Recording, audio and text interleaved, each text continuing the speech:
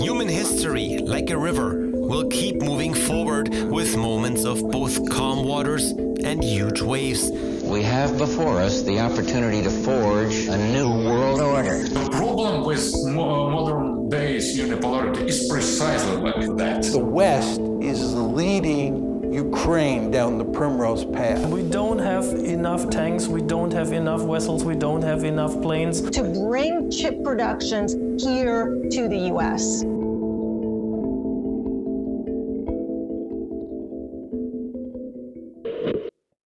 I'm Andrew Collingwood. I write for Bongbong magazine and other online outlets on geostrategy, economics and British politics.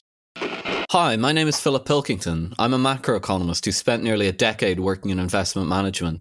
Both of us believe that the world is undergoing a once-a-century geopolitical and macroeconomic shift.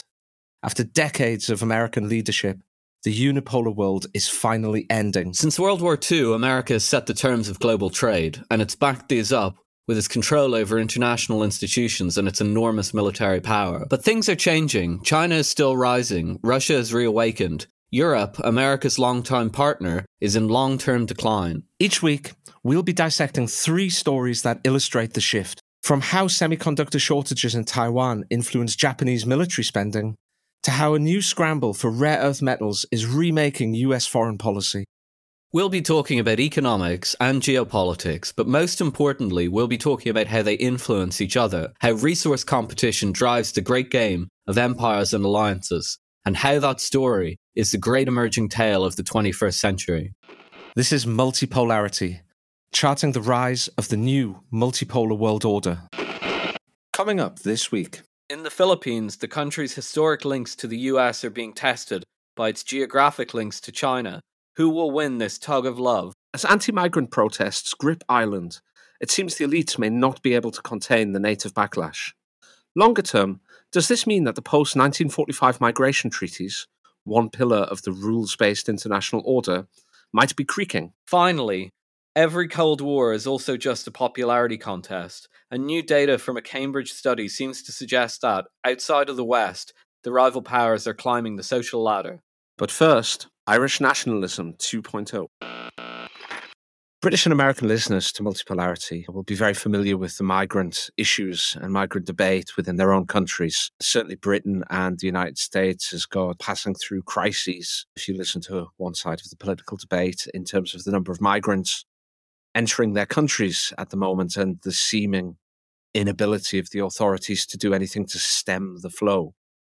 However, I've also seen this week the same issue is starting to affect Ireland as well, or perhaps it has been affecting Ireland for some time, but of course it's not something that often quite makes the news. But there have been significant protests I've seen this week, and well, as our podcast's known Irishman, I thought you would be ideal to let us know a little bit more about this and how it really fits into a more global trend, Philip. These protests have been going on since November. I suppose the background on it is that Ireland stepped up to the plate in a rather big way to take on Ukrainian refugees.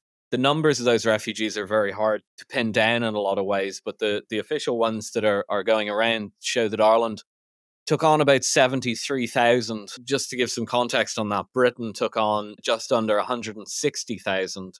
So Ireland is maybe a 12th the size of Britain, and it's taken on about, 40% of the immigration load. A lot of migrants seem to have gone there because Ireland does have quite a generous benefit system and so on. Ireland itself has seen migration for a very long time. The country's demographics have changed a lot in the last 20 years, I'd say. But I think this has been a bit of a shock to the system. I don't think they've seen it at this level. The protests themselves are interesting because Irish people don't really protest. It's not really a protest type of country. So the initial impulse by Irish ruling elite, I suppose, was to dismiss this and highlight the political activists in the crowd, the far-right political activists and these kind of people. But, that might work for a minor protest, but this thing spread all over the country. And it's really caught a bit of a mood. And I think it's left the Irish political class knowing that this is a real problem. It's not some overreaction from social media or anything like that. They probably have taken in too many migrants at a time when there's already a housing crisis in the country that's widely talked about all the time. And they did this in a mood that probably wasn't quite rational. It was the start of the Ukraine war. People really wanted to seem like they were doing their best and making an effort. I think we all remember this. And I think that Irish policymakers got a little bit caught up in that, and now they're dealing with the consequences of it. Yeah, I remember back last spring or summer when the first wave of refugees hit Ireland. I remember seeing on Twitter several people in towns in Ireland that relied very much on the tourist industry complaining quite vociferously that because the hotels were filled with refugees from the Ukraine conflict and elsewhere, it meant that the other businesses within the town weren't able to function as they would have been if the hotels had been filled with ordinary tourists. And this was causing big issues even then. So I can only imagine that if things have continued to get worse, that kind of feeling and emotion would really well up in even the most forward-thinking and communal of environments. I think it's interesting, though, that the issue with migrants is really, it's really become an elite versus populist issue across almost all Western societies at the moment, all Western nations, I should say, whether that be the Anglo-Saxon world, whether it be the European world. And it's very much become an issue where the political class, the elites within societies are very much in favor of increased migration or high levels of migration, at least. And they have become certain that this is the right way to build a society, to grow economies, and that the benefits far outweigh the negatives of high levels of migration. And for many years, there really hasn't been a choice. I mean, there hasn't been a choice for voters. In America, for instance, the Republican Party has very much been a party of high migration. It's not just Democrats. Likewise, in the United Kingdom, you've got the Conservatives and Labour Party, both of which, certainly at central party head office level, have traditionally been in favour of high migration. Boris Johnson tremendously in favour. Certainly the Remain wing of the Conservative Party, which until a couple of years ago was much bigger than the Brexit wing of the party, again in favour of high migration. Even some of the ERG, the kind of the Brexit ultras within Parliament, in favour of high migration. Whereas for the population at large, high migration levels are tremendously unpopular, extremely unpopular. It's become a populist cause because populism as an idea is this attempt to put back on the political debating table what has been taken off. And it's interesting for me to hear, at least, that this is not simply an Anglo-Saxon matter. It's going into countries like Ireland as well. It's very much one of the major stories of our time. The potential here is that Ireland could be a bit of a canary in the coal mine. As I emphasized before, Ireland really doesn't have a protest culture. The default mode in Ireland is really people just shrug and get on with it. It's just that type of place. But I mean, as you say, there's definitely been discontent growing about large waves of migration in Europe, especially, also in America. But this feels to me a little bit different. This doesn't feel like simmering anymore. What we're seeing in Ireland is definitely a boiling over. And I wonder if it is a canary in the coal mine, because looking again at the not very good or reliable figures, but Germany's taken over 1 million Ukrainian migrants in, and Poland's taken, Poland being famous as a country that's very skeptical of migration, has taken in 1.5 million. Czechia has taken in nearly 500,000. But I think Ireland stands out among a few other countries like Austria that have taken in very large amounts relative to their very small populations. And I wonder if what's happening there isn't going to start happening in Europe. I mean, again, just remember, as I said before, the migrant crisis, which is what it really is now in Ireland, met a storm front of a housing crisis as well that's been there for quite a long time. I'd imagine that if a recession hits this year, it will cause that other storm front in Europe. People may be just about able to tolerate the situation now, but if they start losing their jobs and so on, it could get quite rough. So I wonder if, as I said, Ireland isn't a canary in the coal mine, and we could see more of this in Europe in the coming years. I think that's a very good point. Both you and I expect something more than a recession to come. And I don't mean something more than a recession in the short term. Maybe it'll be a simple recession. Maybe it'll be a bit more than that. Maybe we'll be completely wrong and Europe will eke out some kind of growth. However, I think what we both agree on is that in the medium to long term, Europe is in for a period of very difficult economic times as the world moves from a unipolar to a multipolar world order. Now that Europe seems to have cut itself off permanently from the most economically rational source of its energy and also a significant market for its export. Even before that, there was a very difficult period within Europe of long-term stagnation, really, with a kind of lost decade or two after the global financial crisis. So I think that we're both in agreement that Europe, and when I say Europe, I include the United Kingdom in that, is looking at a period of, if not total stagnation, then very difficult economic growth where it ekes out very slowly minor gains. And in that environment, what can often happen is you get fights over how a shrinking pie is divided, right? It's much easier as a government to divide the pie when its size is growing year after year after year. It's a completely different matter when you have a range of competing interests and competing groups, and that pie has to be divided even as it gets smaller.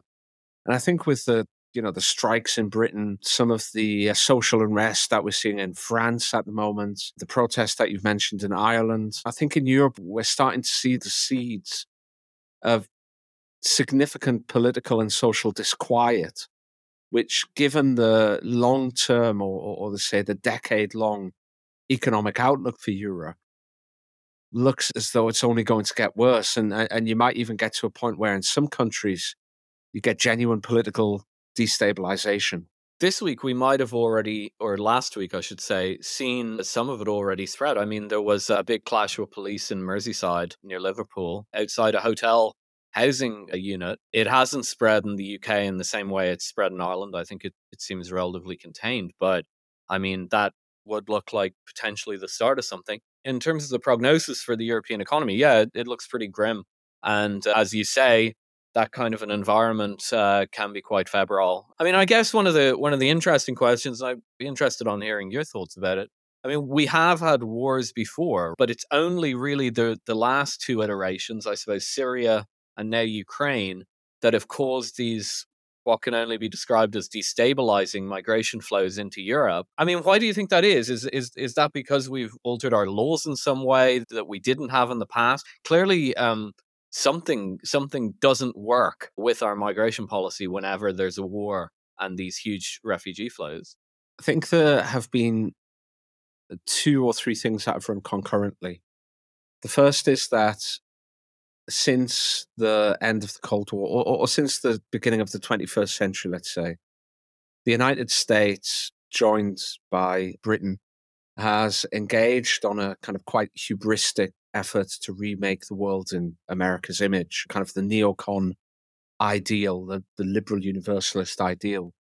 And that's led to wars in, of course, Iraq, Afghanistan. Well, Afghanistan is a slightly different matter, but Syria and Libya as well. And Libya in particular, under Gaddafi, was a bulwark against migration from the Arab world and sub-Saharan Africa. He kept a lid on it. But now Libya is, for all intents and purposes, a failed state. There's no protection on the Libyan route, essentially. The second one is Turkey in the past, and the Lebanon were also, and Jordan, also were places where people fleeing from these wars could actually go in the past, whereas now those countries are so overloaded, and to some degree as well, also have more strained relations with the European Union and are less inclined to serve that role, that bulwark's been removed as well. I think the second point is that the laws that, or the international treaties that Britain at least, and most of the rest of the European nations signed up to in the aftermath of the Second World War, in particular the 1951 UN Refugee Convention, and the 1953 European Convention of Human Rights, they were designed for a completely different, as I say, the aftermath of World War II, to deal with the huge and quite horrendous, actually, population exchanges that the great powers agreed to kind of sort out Europe and kind of divide it up. And thirdly, to provide a legal framework to help people from the nascent Soviet bloc escape. Whereas now, we're faced with a completely different world. We're faced with far easier travel, much more rapid exchange of information. And yet these rules still apply. So the 51 Human Rights Convention sets the bar very low in terms of claiming asylum.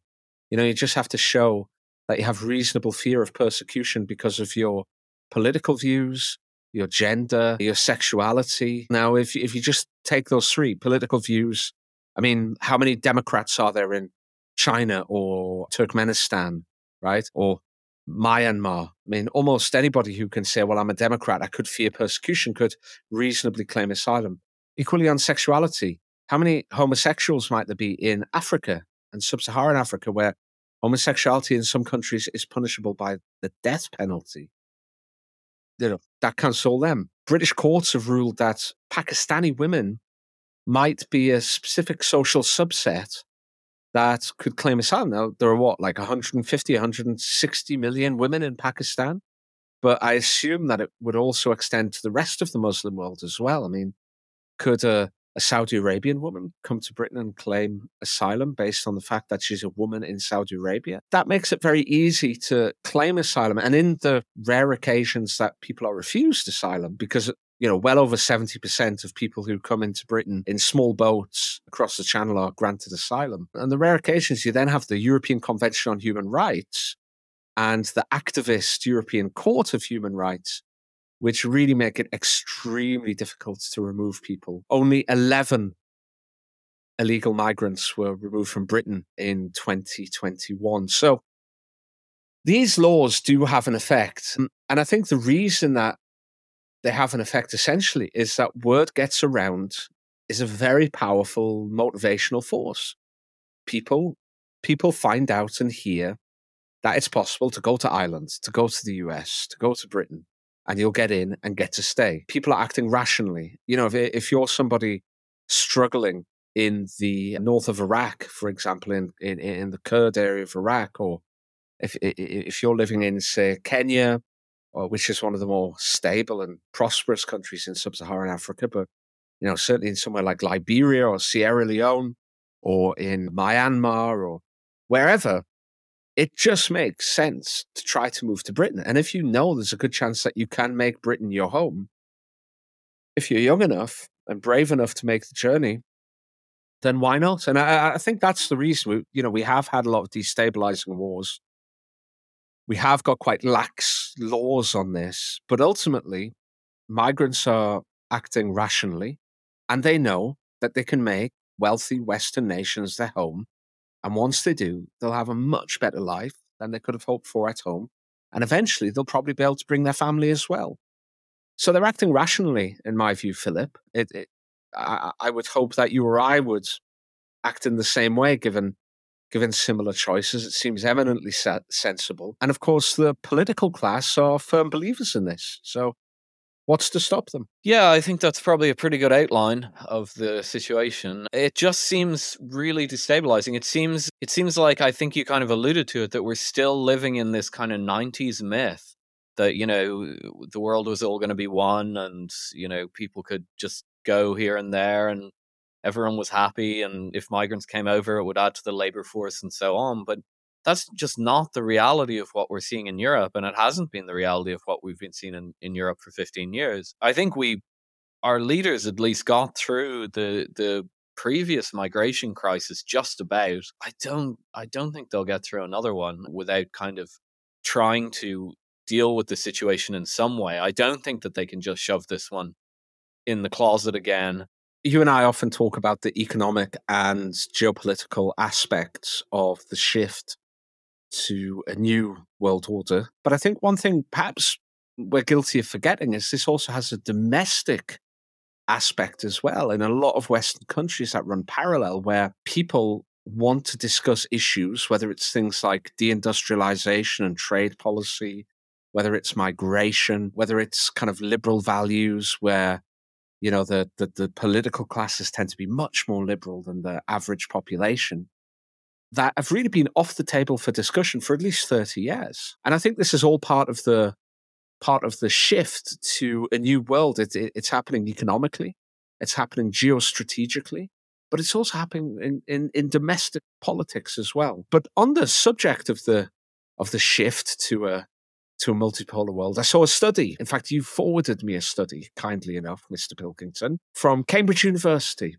which basically produced some data which used opinion polling throughout the world, opinion polling which I believe captured about 97% of the world's population.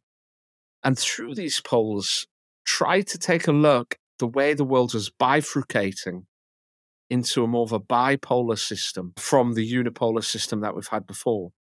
Now, I have my own opinions on this, but maybe you want to explain more, because it is an interesting study, at least. Yeah, so this study came out from the Center for the Future of Democracy, associated with the University of Cambridge. It was called A World Divided, Russia, China, and the West. And as you say, it's got an awful lot of very good polling data, which in itself is really interesting. I'm not totally convinced by the study itself in terms of what its, I guess, interpretation of the data is. So some of it's reasonable, some of it's not. I mean, the first issue is a very simple methodological one. The study seems to implicitly assume that public opinion data drives geopolitical relations. But of course, no, that's not true. Geopolitical relations drive public opinion. That's generally how things work. And you can see that in the study itself because, for example, in developed countries, support or warm feelings on the part of the public for Russia fell off a cliff after the invasion of Ukraine. Classic example. The events drive the opinion, not the opinion driving the events. So in that sense, I don't think that the researchers have got their hands on a very powerful causal mechanism here. It's more so I'd read it as kind of taking the temperature of the world insofar as you can do that. They said 97%. I'm not sure if 97% of the world's population got a call. So of course, sampling errors could probably be quite bad in other countries.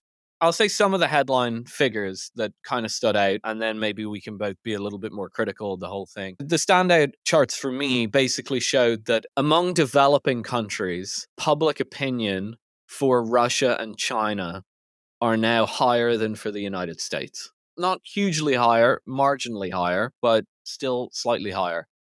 Whereas in developed countries, the opposite is the case. We also see that public opinion on China and Russia have increased. The developing countries have got more in favor of Russia and China over the past few years. The opposite again has been the case in the developed countries. Russia and China in the past 10 years have become far less popular. Again, I'd say that's probably more due to events than anything else. The study also points out, interestingly enough, that the developing countries, though they are poorer, have a population of 6.4 billion, while the developed countries have a population of 1.2 billion. So in terms of sheer numbers, let's just say the USA isn't winning. One other point I'd make about that chart, which really jumped off the page at me, didn't seem to jump off the page to the researchers unless I didn't read it. But if you look at the polling of developed countries on the United States, it's pretty consistently around about 60% favorability. And then suddenly it falls off a cliff and bottoms out at around 45%. So a significant decline when Donald Trump is elected. And then when Joe Biden's elected, it reverts back up to its previous normal level of around 60, 61, 62, 63%. Now that I think is very interesting because it means that the domestic problems, the domestic political tensions in America actually drive global perception of America amongst its allies. And honestly, if I took one thing from the study, it would have been that. The rest of it kind of just fits the multipolar narrative, I guess, that we discuss quite a lot. And I don't think you really needed polls to show this, although they are interesting.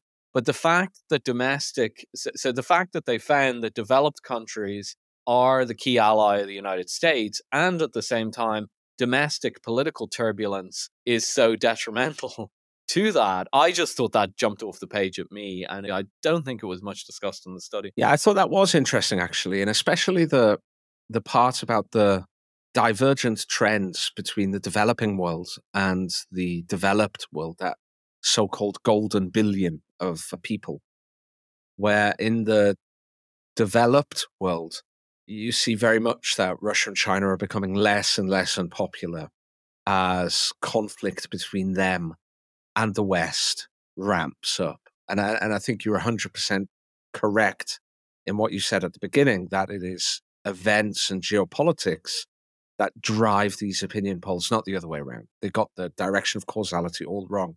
Whereas in the developing world, that kind of 6.9 billion or however many it was, Russia and China are becoming more popular.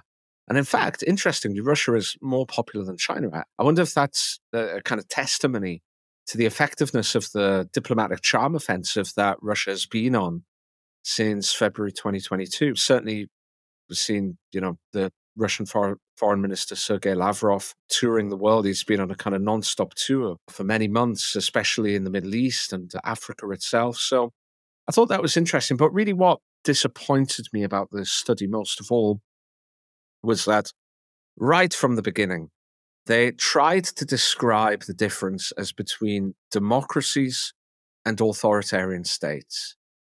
And that's not what's happening in the world at the moment. Of course, that's the way that it's being framed by Washington and to a lesser extent by London and Brussels and Berlin. A rerun of the Cold War, totalitarianism versus liberalism and democracy. But that's absolutely not what's happening. And to a certain degree, it really wasn't what happened in the Cold War either. This is simply classic great power competition. It's about who gets to control what and who gets to set the terms of trade and where. And it's about national security. And that's entirely what it's about. And I think it's disappointing to see these things cruxed in a kind of democracy versus authoritarianism way, when really that's not what's happening. Philip Cunliffe wrote an excellent article today for Unheard, in which he talks about the way that India and Brazil, both of them democracies, perhaps imperfect, but both democracies, neither of which have taken a side in the Russia versus the West conflict at the moment. India has continued trading with Russia. It's continued diplomacy with Russia. It's continued doing business with Russia in its own national interest. Equally, Brazil has refused to take America's side on this matter. And both democracies have stayed neutral. I think this is not a matter of democracy versus authoritarianism. I think it's a classic example of great power competition. And that was something that leapt out at me from this report. I totally agree. The goody versus baddie narrative implicit in the report, I think, was weak, frankly. It was clearly retrofitting the data. I mean, not to get too technical about it, but they actually did have an attempted linear regression to try and show this authoritarian nexus or whatever. So they had positive view of Russia and China on one side of the regression and dissatisfied with the functioning of democracy on the other side of the regression. There's actually no correlation. I can see that there's absolutely no correlation, but they run like a fake line through. So that's really shabby, I have to say. It's one of those lines where it says, n equals 0.11. Yeah, I mean, they haven't quoted the R squared because exactly. Right, yeah. There is no R squared. There's just a grey line. Poor show, I have to say. I mean, that's really not quality work. But no, I agree. I mean, but even more generally, trying to frame these complex things in terms of good and bad, I don't think is particularly helpful, especially when they have this good polling data to work with. The countries with a positive view of the United States and a negative view of Russia and China net are very divided. So you have countries like Albania, Poland, Kosovo, South Korea, and these have an extremely positive view of the United States. It's like 90 to 100% almost. And then they have an extremely negative view of Russia, 25% or less. But then on the other side, you have pretty much everybody else, all the European countries, France, Austria, Germany, Australia, and these have negative views of China and Russia, very similar to Poland and Albania, similar rates. But then they don't have a hugely positive view of the United States. It's about 50-50. Whereas on the other hand, what we might call the loyalists of the China and Russia bloc, so like Laos, Serbia, Brunei, I guess, there are less of them. There are definitely less loyalists, quote unquote, but they tend to be more robust. So the reason I'd highlight that isn't to say that one side is winning and one side is losing. I don't think that's clear. But just to say that the European countries who are net favorable to the United States over China and Russia are still pretty divided on the United States. The other thing that that stood out to me is that most countries are actually clustered in a spot where they're favorable to both. Okay, so that's where most of the world sits. The polarized blocs are mainly in the kind of immediate Russo-China sphere, whatever you want to call that, and in the West, in the developed West. But everywhere else is kind of up for grabs, really. In terms of public opinion, again, I think we both agree that public opinion isn't really a driver here. But insofar as it's interesting, I thought that was interesting. Now, one thing to say is, I think picking out an example shows why this public opinion measure can be quite silly. So take the example of Brazil. Brazil, on this public opinion metric, has a very positive view of the United States. It's about 75% or so. And it's got a fairly negative view of Russia and China. It's at about 30%. But of course, we know, because we've discussed it on previous podcasts, that the Brazilian ruling elite and the current president, Lula, is very in favor of getting involved with China in terms of trade and so on. So I think the example of Brazil, and I could pick out others, show the limitations of this methodology. That I'm sure that if you go to Rio de Janeiro, that loads of people watch American TV and they think of America as the promised land and all this kind of thing. I've no doubt that that's true. But that doesn't mean that their leaders are not cutting trade deals with China, or aren't considering, launching their own currency to try and get rid of dollar influence and so on. So I just think picking out an example and making it concrete shows the vast limitations of a study like this. I'm sure a lot of listeners will have seen the map that's been circulating on the internet for probably a year or so now, where it colours every nation on the earth either red or blue, depending on whether their main trading partner is the United States in blue or China in red. And it shows what that chart looked like, what the world looked like in, I think, 2012 or maybe 2002. And then most of the countries were mostly trading with the United States, or they traded more with the United States than they did with China. Now, fast forward 20 years or 10 years, I can't remember which, and most of the world is trading with China more than it trades with the United States. And I think that popularity is one thing, but economic necessity is entirely another. But I think that leads us onto the third story this week, which is that the Marcos government in the Philippines, it's been a while since we've had a Marcos government in the Philippines, but we're back again, has signed a deal to invite back the United States military to military bases on the Philippines. And this is really interesting and geopolitically consequential, because a core requirement for the United States, if they are to contain China, is to be able to project force into the Western Pacific, or, toward China's eastern seaboard, if that makes sense to listeners. And to do that, they need bases. They can't do it just from Guam and Okinawa and South Korea. They need more bases. So to be able to have 4 or 5, which this deal suggests, in the Philippines, is actually a big bonus for the US attempts to contain China.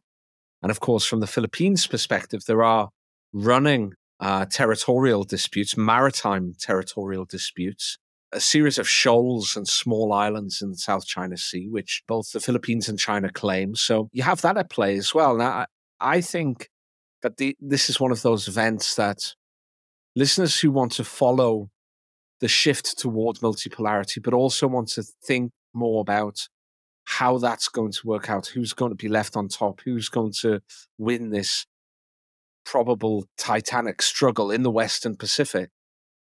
These are the sort of events that people should be looking for. The US securing 4 or 5 naval bases in the Philippines, in a strategically very important area of the world and crucial for its strategy of containment to China. Yeah, absolutely. So just to give some of the political context, maybe we can go more into the political context later because it's actually quite interesting. But prior to Marco Jr. becoming president last year, obviously the very famous and controversial Duterte was the president there. And he was in favor of more cooperation with the Chinese. So his successor coming in and doing this stuff is obviously a huge win for the US. That said, if you look at the economic situation of the Philippines, it's very interesting, and it might help people to understand why, even though there are some disputed territories between the Filipinos and the Chinese, that this relationship seems to be growing. So if you look at American exports to the Philippines, they've fallen dramatically since the early 2000s. I mean, they fell coming up to 2008, and then after that, they just flatlined in dollar terms. They haven't grown at all. I don't fully understand why this is. Why is it that America is no longer successful at exporting to the Philippines, which has long been a place of interest to the United States? I don't know the answer to that, but they've really fallen down on the game there. Meanwhile, China's gone from strength to strength. I mean, it's grown exponentially since 1998, really, but really since 2008.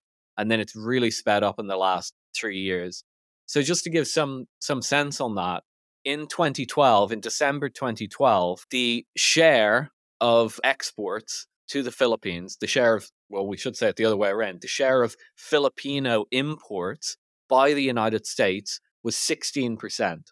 The United States, even though it had stagnated for years, was still the biggest exporter to the Philippines. China was the second biggest, and it stood at 11.4%. Now fast forward to 2022. The situation couldn't look more different. Total Filipino imports, China makes up 22.7%. That's almost a quarter. While the US has fallen to 6.8%. It's third or fourth down the list. Now, of course, this is because American exports to the Philippines have first fallen and then stagnated. I don't understand why that is. But this is leading to this incredible catch-up by China. China isn't just the Philippines' main trade partner, it's by far the Philippines' main trade partner. And the United States is 4th, 5th on the list. Now, I think this, as you say, says something more broadly about multipolarity, how the world's going to play out, and the mistakes that the West is making. America should be all hands on deck trying to figure out how to integrate themselves as much as possible in the Philippines. And they've completely fallen down for whatever reason. I don't fully understand it, but they've completely fallen down for the past 25 years. And it's fine that they can get a new leader in who's more sympathetic to America and agrees to a military base. But that's dependent on the political cycle. Meanwhile, you have this force of nature just chugging away, which is the economic relationship that's building up between China and the Philippines. So it seems to me the lesson you learn from this, and it's a general lesson in an emerging multipolar world, the Americans just need to get competitive about the economic trade relations they have with these countries, or they will lose the game. You can't just find allies, fair weather friends or whatever. That's not going to work. You need to build an economic basis of that relationship. And the only way to do that is to compete for their trade. I think that's 100% right. And I think it's the big gap in American foreign policy, especially with regard to China at the moment, that these countries that the United States wishes to ally with, South Korea, Japan, the Philippines, to a lesser extent, Malaysia, Thailand, Indonesia, increasingly, China is going to be by far the most important economic partner for all of those countries. Separating from China will have a far greater detrimental effect on those countries. And when I say far greater, I mean like not even close, not even comparable, than it would separating from the United States. It may well be that the United States managed to, as they try to force the world into blocks, as they're doing with microchips at the moment, it may well be that they managed to peel off some of those countries. But I would not bet on it when the economic pain is going to be so great. I think the impossible situation that the United States faces with that is that really, if they're going to provide an economic counterweight to China, even if it's not given, trade gravity and those sort of economic rules, perhaps they can never quite match the Chinese when it comes to trade with Taiwan or trade with the Philippines. But if they're going to at least provide some kind of economic counterweight, they really need to open up their own market in America to these countries, to help these countries develop, to allow these countries to export to the United States and vice versa, to get US products and especially one would have thought services into these countries. But the issue that the Americans have at the moment is that is a huge vote loser in the United States. Donald Trump, I think, won an election when he won in 2016 in part because he promised to bring American jobs back home. And much as the liberal press at the time ran for the smelling salts at fear that it might cause a trade war, Joseph Biden, since entering the White House, has done nothing to roll back Donald Trump's tariffs or trade barriers or anything like that. And in fact, with the Inflation Reduction Act, he's gone even farther than Mr. Trump ever did. And I think that it's obvious to me anyway that that's because both parties now realize that extending free trade, that allowing even more competition with Southeast Asian countries is just going to lose them votes. It's going to be extremely difficult for them anyway to, in that kind of domestic political environment, also think about the strategic aspect, which really desperately needs and is calling out for the US to at least attempt to provide an economic counterweight to China in that region, because otherwise the military counterweight that they're offering at the moment will just crumble. Yeah, and I think the problem underlying that is basically, I mean, sad to say, but America's just not competitive. It's strange. I mean, if you know America, if you've lived there, or if you've been there, you know that the people are brilliant at business and they're hyper-competitive people, but they seem to have just lost their edge in the thing that they excel at, which is business. It's the strangest thing in the world. But ultimately, that's why they're not able to stomach it. That's why the political forces are pushing back with their ability to continue to engage with the world and to retreat behind a protectionist wall. China don't need to do that because China can compete. They can sell lots of stuff to the Philippines, and then they're perfectly happy to buy lots of stuff from the Philippines in return. America's scared to buy from other countries because they don't have enough stuff to sell. Now, some of that's just simply labor costs, of course. I mean, China has stormed ahead based on the fact that it had a relatively poor population and still has a relatively poor population, although it's catching up gradually. You just simply can't blame it all on that. I mean, Germany has high wages, right? But it has a huge trade surplus. Well, yes. So Germany would be a good example. I mean, some of Germany's trade surplus now comes from artificially suppressing its currency by being in the euro system and then basically flooding the poorer countries with its goods. But Germany also runs pretty good trade with China. I don't know if they have a surplus or not, but they tend to be able to sell stuff there, big, heavy capital equipment. There needs to be a way for the United States to figure out how to rebalance its trade in such a way that it's not basically scared to trade.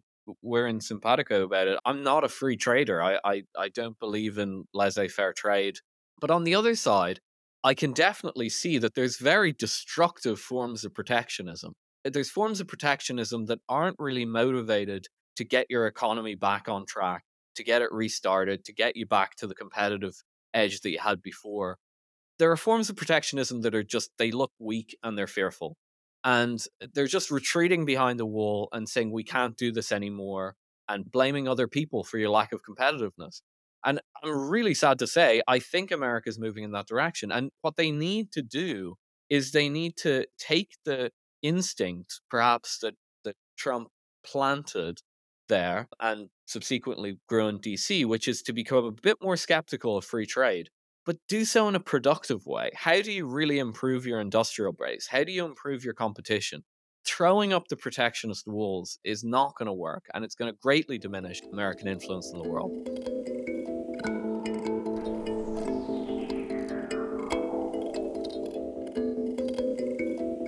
You've been listening to Multipolarity. Subscribe or follow for fresh episodes every week.